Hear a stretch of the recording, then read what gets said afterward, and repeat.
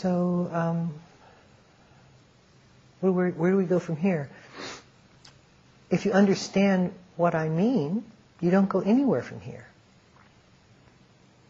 You don't go anywhere from here. And a lot is left behind. So what I mean, is it you leave here, you do not look back. There's no looking back. Oh, how precious! No. Right in front of you, move it forward. No time to dwell on it. We don't have time to turn around. We don't have time to turn around. We go move forward and meet with the same credentials that we brought here. We meet the next moment. Walking out of here, driving our car, out we go. We spend much too much time leaving tracks everywhere we go. And it doesn't serve the world. It doesn't. That in no way stands or affronts the appreciation we feel for being here, or the communion of relationship that is here that we acknowledge while we're here, but we don't depend upon that as a continuation for being ourselves and being here, wherever here might be. We move it forward. We have to. So no looking back. On we go. And many of us are going into very difficult situations. There's no other adjective. And so, what do we have? What do we have? Some of us would like to have a tool set available for bringing some magic harmony to a disharmonious set of circumstances. There is none. There is none. How willing are you to be disharmonious? How willing are you to be in the midst of all of that and not expect anything different? One of my teachers talks about using metta and thinking that he could, convey that metta to make things harmonious. So there was a dog that was barking and started to kind of look as if it might charge. A little dog. And so my teacher offered him metta. And the dog came and nipped him.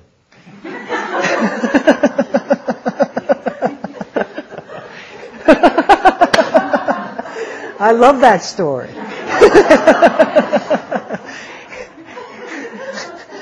How willing are we to have a dog in our face?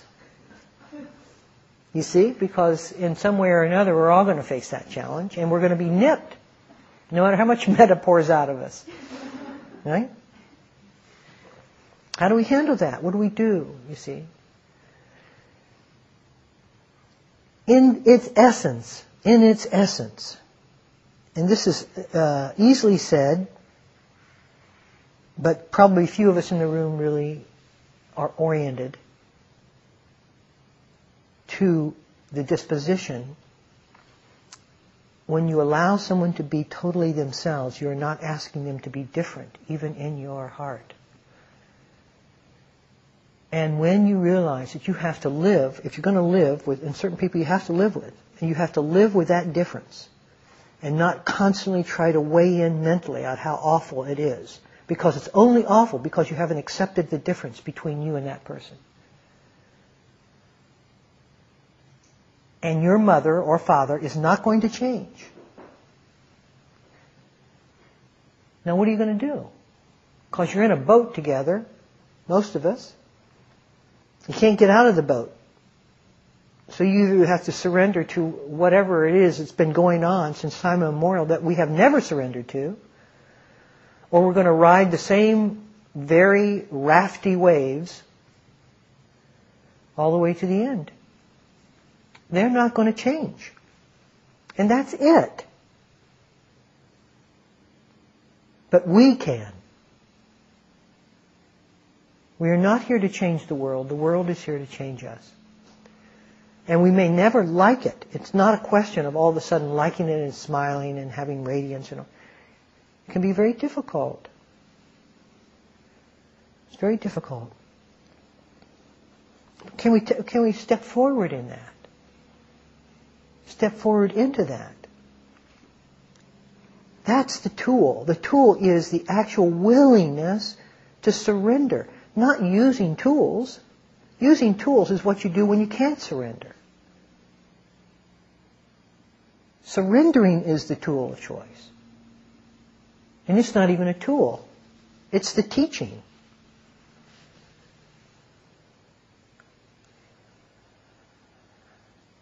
So where does that intentionality, see, where does that surrender come from? It comes from intentionality.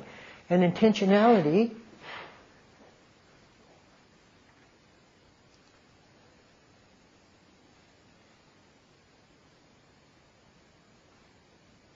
what happens is that we lose the intentionality. Each of us, sometime during this retreat, has accessed a deep level of intentionality for the opening or fulfillment of your heart. And it can be expressed in lots of different ways. So if it's expressed as trust or freedom or faith or, I don't know, just however expressed, it's still the same intentionality. And we lose sight of that. We walk out of here and a horn honks at us and suddenly we're in a recoiled, kind of reactive mood. And the intentionality that surfaces isn't that intentionality. It's the intentionality of, just wait till I see that guy at the rest stop. Or whatever we might do. And it's a little bit like you have to hold the reaction to let the other intentionality surface. Because it's so easily shut down through the multiple ways that our reactive mind still holds its leadership. What I call the leadership of the I. And your heart can't breathe through all of that. So sometimes we just have to pause. And pause isn't restraint in the sense that it's like, a bit on a horse. It's not like holding the reins in a horse. It's just letting true intentionality surface. And that pausing to allow that true intentionality to surface, makes all the difference. Because the intentionality, if it can be accessed, suddenly brings in everything. It brings in a view, a disposition. It brings in the heart. It brings in everything that we have accessed on this week, during this week. And so, take time to pause. Take time throughout the day just to give yourself, don't run, it's like the bell ringing. Give yourself a chance to hear the bell. So that you can come down from or out of this trance of thought. Because a trance of thought isn't going to have you pause. That's the last thing that it will ever do, is to give you some free time. And then it will scold you for free time. As wasted time, being useless, everything. It'll come at you with everything it can to keep itself going and perpetuating. And so when we take a vacation, we take our minds with them. We don't allow a pause. We just continue the same thing, and now we're in a different location. Retirement's the same thing. You retire and the same thing comes out of us. Because we really haven't taken in or extended up through this sleepwalking that we have been doing. And it's risky, and it's fearful, and whenever we rise up above something, we are in unknown territory. And because the mind, by its very nature, wants everything known, it freaks out. And so it brings you back down into the line of thought that is most familiar to all of us because we've lived there for so long, and then has you keep going in that way. And fear acts as the gate to keep you within that's like an electric fence. A cow can't get too close to the electric fence or you're shocked back into the pasture. And so it has tools. Not only fear, but it also has all sorts of insufficiency tools, self-doubting tools, that it knows where to go because it'll go to the weakest point in our psyche because that's what it knows, how it can get your attention and to get your belief system activated back into the level of trance. And so it just keeps shocking you through our neuroses back into the level of trance. That's what neurosis is. How dare you think that you can get out of this? And you can't. That's the thing. There's no way for you to. In Dante's Inferno, over the door of entry reads, "Give up all hope of ever leaving." And that is its exit.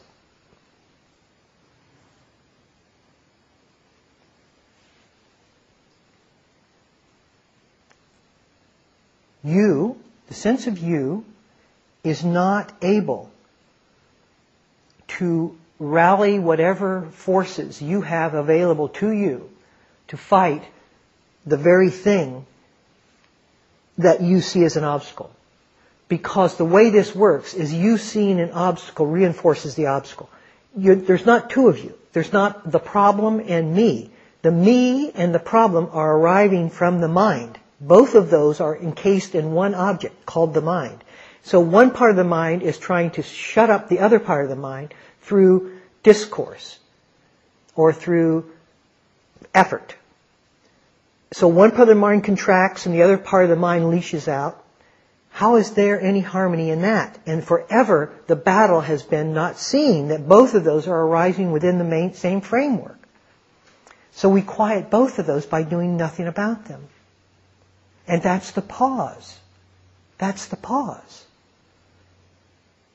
And in that moment of pause, the whole of the mind, not its divisive hemispheres, rises out of itself.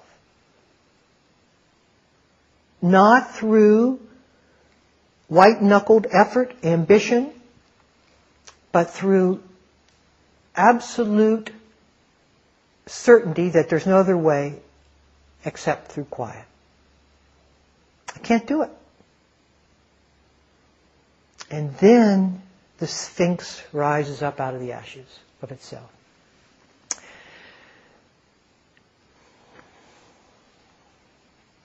Now, there are beautiful ways to remind ourselves in this journey of life that we are under a trance. Sometimes we have to despair within the trance sufficiently to even want to pause. And there are signposts or helpers to give us a sense of that. One is nature. To have some access to nature, because nature's in continuous pause. And so when we're running like this and we don't allow nature to get in, you can see when nature gets in, it pauses us.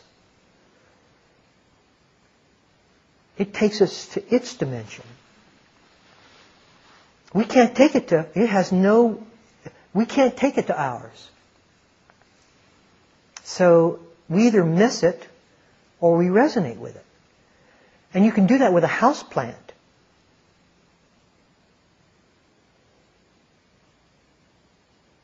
Or just a walk in the park. Or you can do that sitting in meditation. Because sitting is seeing the natural expression of mind. And we begin to feel the resonance of nature within ourselves when we see it aligned in the adequate, in the from a proper perspective. Take it so personally, it just means what we lack and what we regret and what. But if we see it in a different way, it's like, oh, this is nature. Emotion arises as nature. And what we do with ourselves in meditation is to create a pause so that nature can be harmonized with, so that there's no angst, speed. I'm not investing anything in it. There's just attention, just awareness of nature, the nature of mind. But oftentimes external nature is an access into our own nature. And when I was at Ajahn Buddhadasa's monastery, I thought he would, he says, why are you here? When I first got there. And I said, well, I'm here to study with you. He says, go. I don't want you here. So then I was left kind of dejectedly and was talking to one of the Thai monks who could speak English. He says, don't say that to him. Go tell him you want to study in nature. So I went back and said, I'd like to study in nature. And he said, oh, there's a hut, a kuti up there for you. Go. You're welcome. Well, that's not having any idea what I had just said, but okay. And then I looked around his monastery. He had no Buddha statues. None. There was no temple, no Buddha statues whatsoever. I couldn't understand, because everywhere I'd been, every monastery in every country was set up around its Buddha rupas, its Buddha statues. And he said, well, if you want to bow to something, why don't you bow to that rock? See, he carved it out from where it was, not from the images of what it was, but from where it was. Because he knew that if you put the images too far from where it was, we would forget the where it was and bow to the images. And his monastery was a pause. He didn't care whether you chanted or care whether you sat, really. He had no structure whatsoever. It was wide open. Now come in, but you couldn't live there for very long because the food was so terrible. So if you're a Westerner with any kind of appetite other than the appetite for a big pause, you are going to be frustrated. I mean, we're talking about really bad food. Like I'd go out and around Palms, and then I would have maybe a duck egg that's incredibly salty, white rice, some leaves from a tree, and a big glob of buffalo fat. Yeah. That's what I say. And there you were. Now what are you going to do,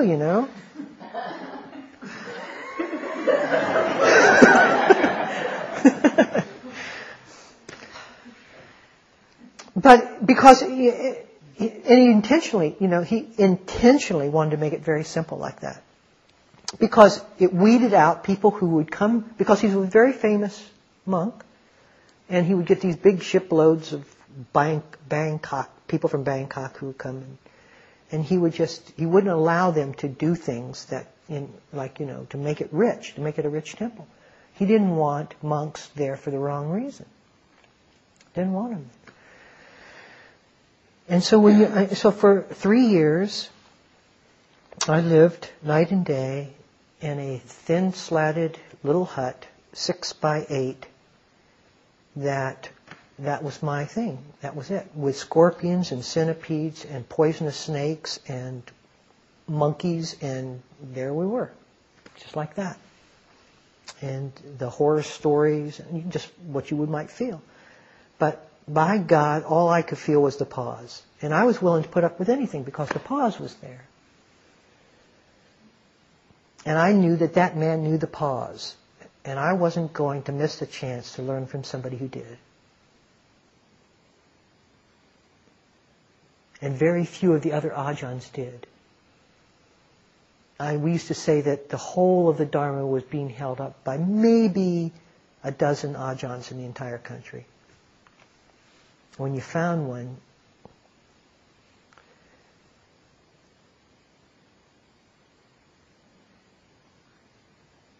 And what I got from him that you might see is that daring.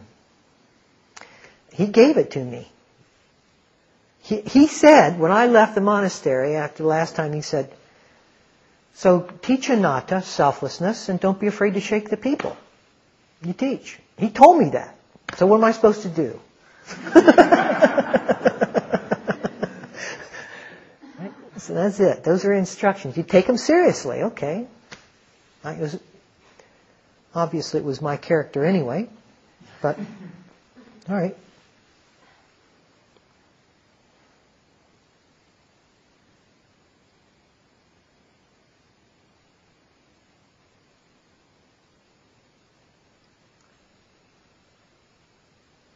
So intentionality, you see. It comes back to our place on earth and how we hold that place. And we look out from our eyes and we see this spectacle in front of us of the destruction of planet, environment, each other, the infighting, endless infighting, the rampant greed,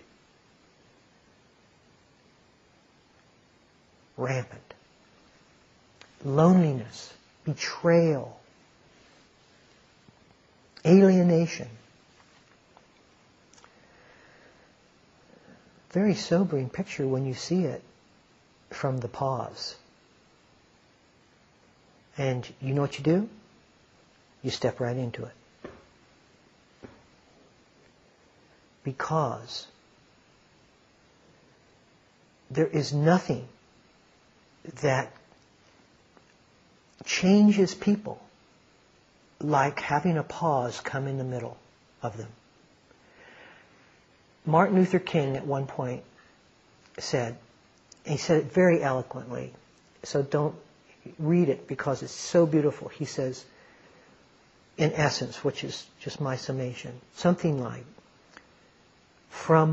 we come in with peaceful means, and it so antagonizes your hatred of us that our peace will show you your violence, and from that you will heal.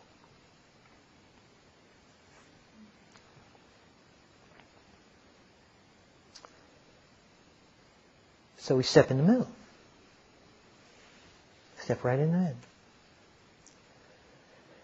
And we don't know what effect we're having on anyone. It doesn't matter.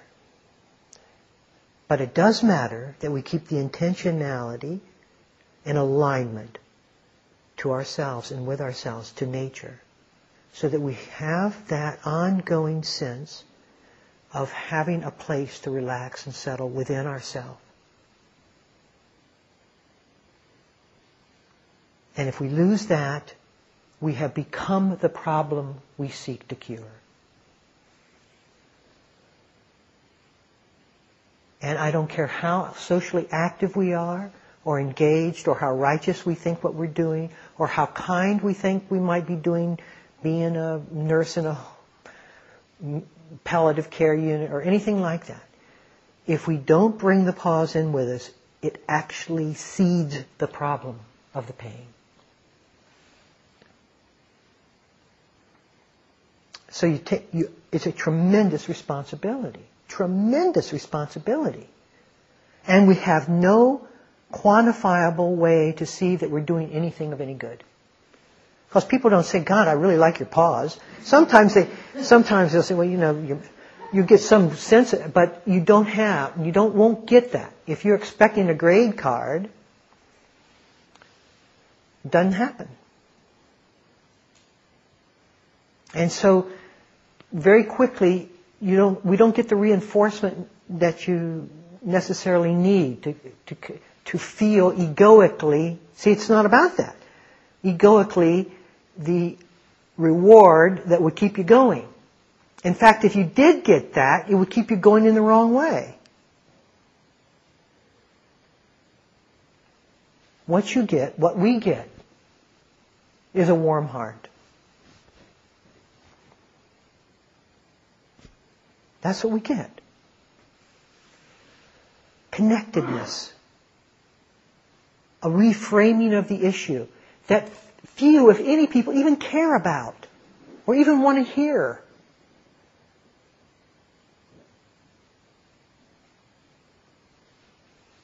But that's what we get.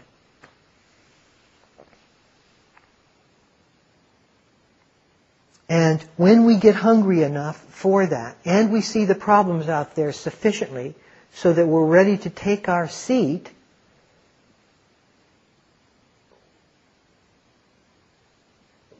and not be held in abeyance by our doubt, and that means like this, staff in hand, smacking the earth like a Zen.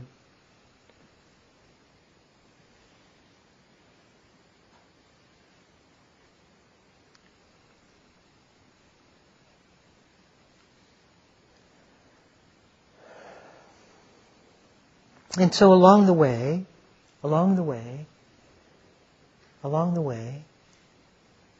it starts out as sort of like, it's like very difficult to sort of, you go back in, you come back out, you go back in, you come back out, and all of that. That's just the consciousness owning itself.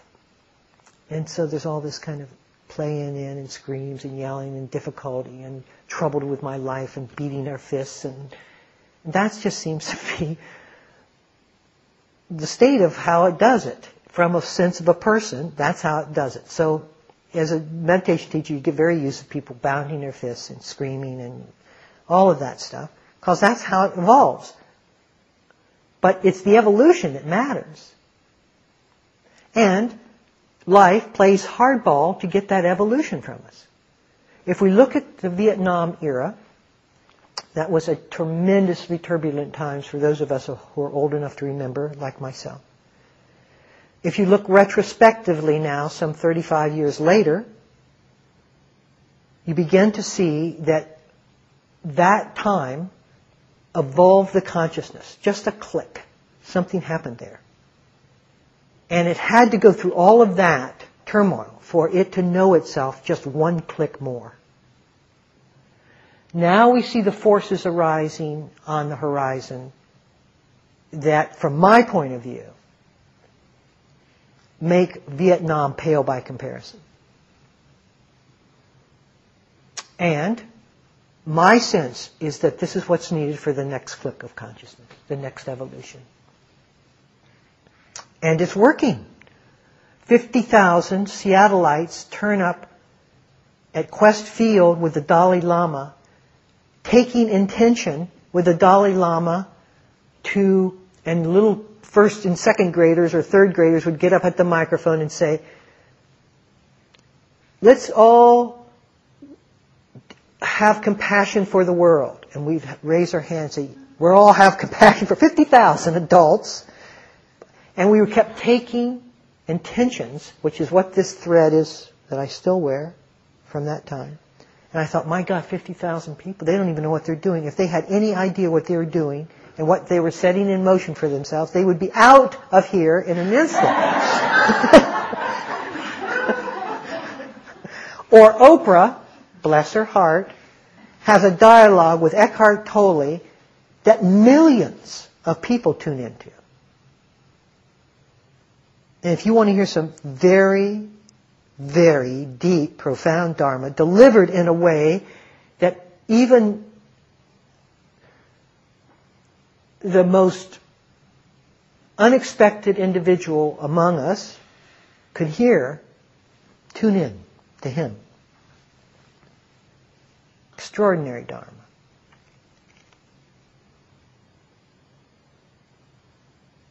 And so, we are a part of that. And we're not an egoic center force. We don't go out and start, it's not like that. We just, like an ant, you pick up one little thing of, and then you move it there. And that's your job. So, okay, great. But you look at out where the Om resonates, out where and you see it's all in a completely, it's moving. It's all moving. And we are to get out of the way of that movement and let it move. Because I don't know how it's moving, and I don't know, I didn't think was was a protester against the Vietnam War, and there was the Vietnam War was the very cause of the evolution of consciousness. Was my protest right? Yes, it was, because I was feeling very strongly. So I will protest, but I may be protesting against the very movement and place that it's taking us, you see? So I don't know that, and none of us do. We don't have that kind of perspective. We just feel individually what we need to do and participate in it. But you get very humble about what might be the overall game plan of this thing. Like, I have no idea. I don't even know the game plan for myself.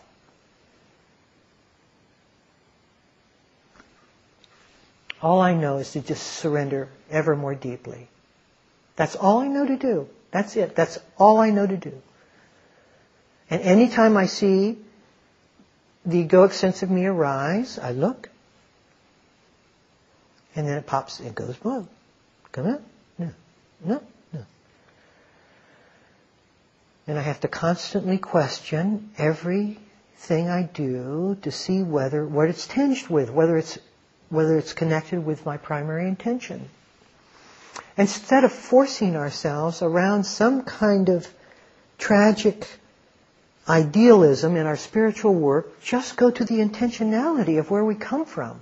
When you're watching TV and you think, God, I'm wasting my time, well, instead of berating yourself, which does not serve the spiritual journey, go to the intention. Suddenly the intention starts watching the TV. And you go, whoa. Now you're watching it from a completely different point of view. And you may keep watching, or you may turn it off. It doesn't make any difference.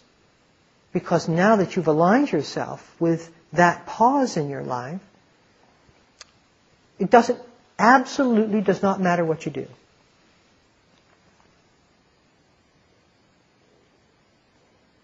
And we take it the other way. You see, we try to chisel ourselves into place. We make it a modeling project here. You know, we've got this idea of what it means to be spiritual. We're starting to model the clay of me to fit that sculpture. But the clay of you don't have any idea what your uniqueness looks like.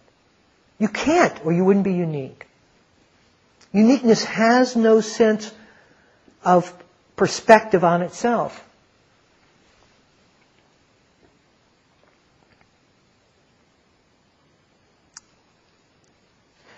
And one other thing, as I'm rambling on here, is I want to mention about, once again, the value of ethical conduct.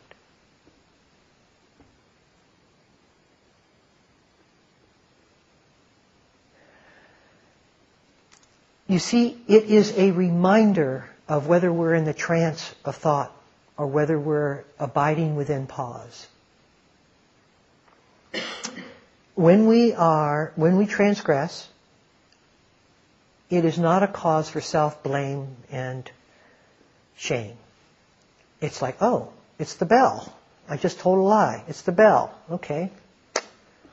So we tune in, we connect with our need to tell a lie, not the scolding of lying. And we go, what was that about? What's this about? What is this posture about? What am I trying to protect? And you see it. And you say, okay, well, there's pain there. There's pain there. This hasn't been acknowledged. So we can acknowledge it.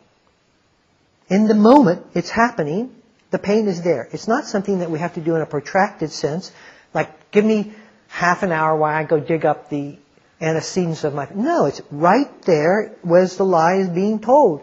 In the moment, or it isn't worth seeing. So it's right there. Okay, whoa.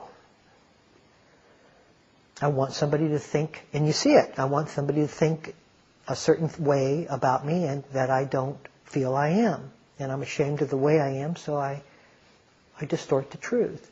And there's probably, because so much pressure has been applied for me to be the way that I would like you to perceive me, that when I'm not that way, I have to lie about it because you put me under so much pressure to be perceived that way. Like my little niece.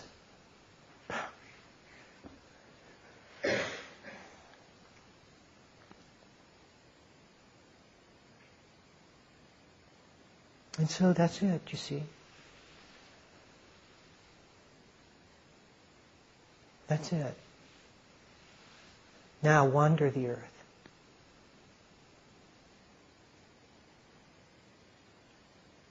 So Buddha said, go to the far corners of the earth. Don't. You say, oh, but I got to go back to Cloud Mountain. No, you don't. You just go this way.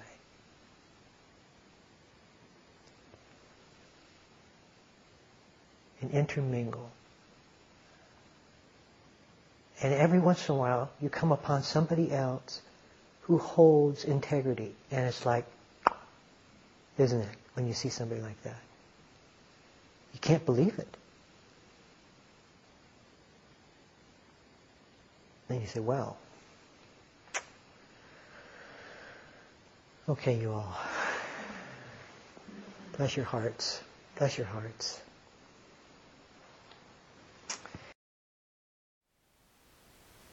Thank you for listening.